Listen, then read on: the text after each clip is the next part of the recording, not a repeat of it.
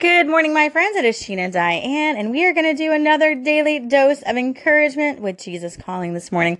We have got a busy day, so I'm going to have to do this very quickly. We are leaving because it is Kira's birthday week. Yesterday was her birthday. Today we are celebrating because Johnny is off work, and we are going to take her to the Clearwater Marine Aquarium to meet Hope and Winter the dolphins. If you guys have ever seen the dolphin tale, this is where it took place. This is the dolphins that we're going to see. And we are so excited it's happening today. And I'm also going to see my grandmother, who's 90 and been in a nursing home, but she lives around that area. So we're going to stop by and see her.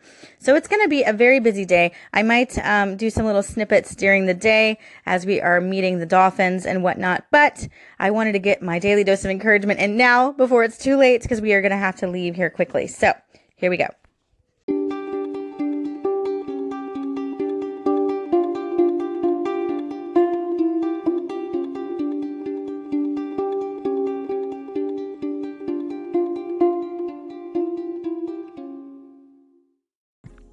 Today is January 14th of 2018, and we are going to read your Jesus Calling. Let me bless you with grace and peace. Open your heart and mind to receive all that I have for you. Do not be ashamed of your emptiness. Instead, view it as the optimal condition for being filled with my peace. It is easy to touch up your outward appearance, to look as if you have it all together. Your attempts to look good can fool most people, but I see straight through you, into the depths of your being. There is no place for pretense in your relationship with me. Rejoice in the relief of being fully understood. Talk with me about your struggles and feelings of inadequacy. Little by little, I will transform your weaknesses into strengths. Remember that your relationship with me is saturated in grace.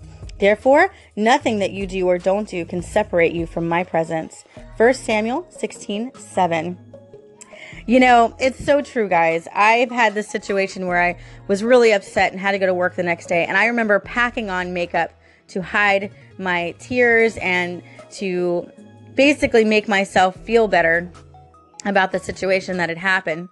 And the situation was out of my control. I won't really go into details, but it had something to do with me being pregnant and then not being pregnant. So we'll put it that way. But I was so upset. And when I had to go to work the next day, I completely covered my face with makeup, you know, and although I know that that's not considered really a sin as far as what happened because I had no control over that, but I was so ashamed to show my face at work after everybody had congratulated me and it was this big deal.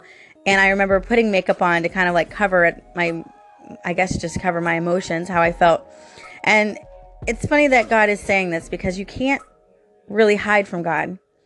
You know, all of those things that you try to hide from other people, you can't hide from God.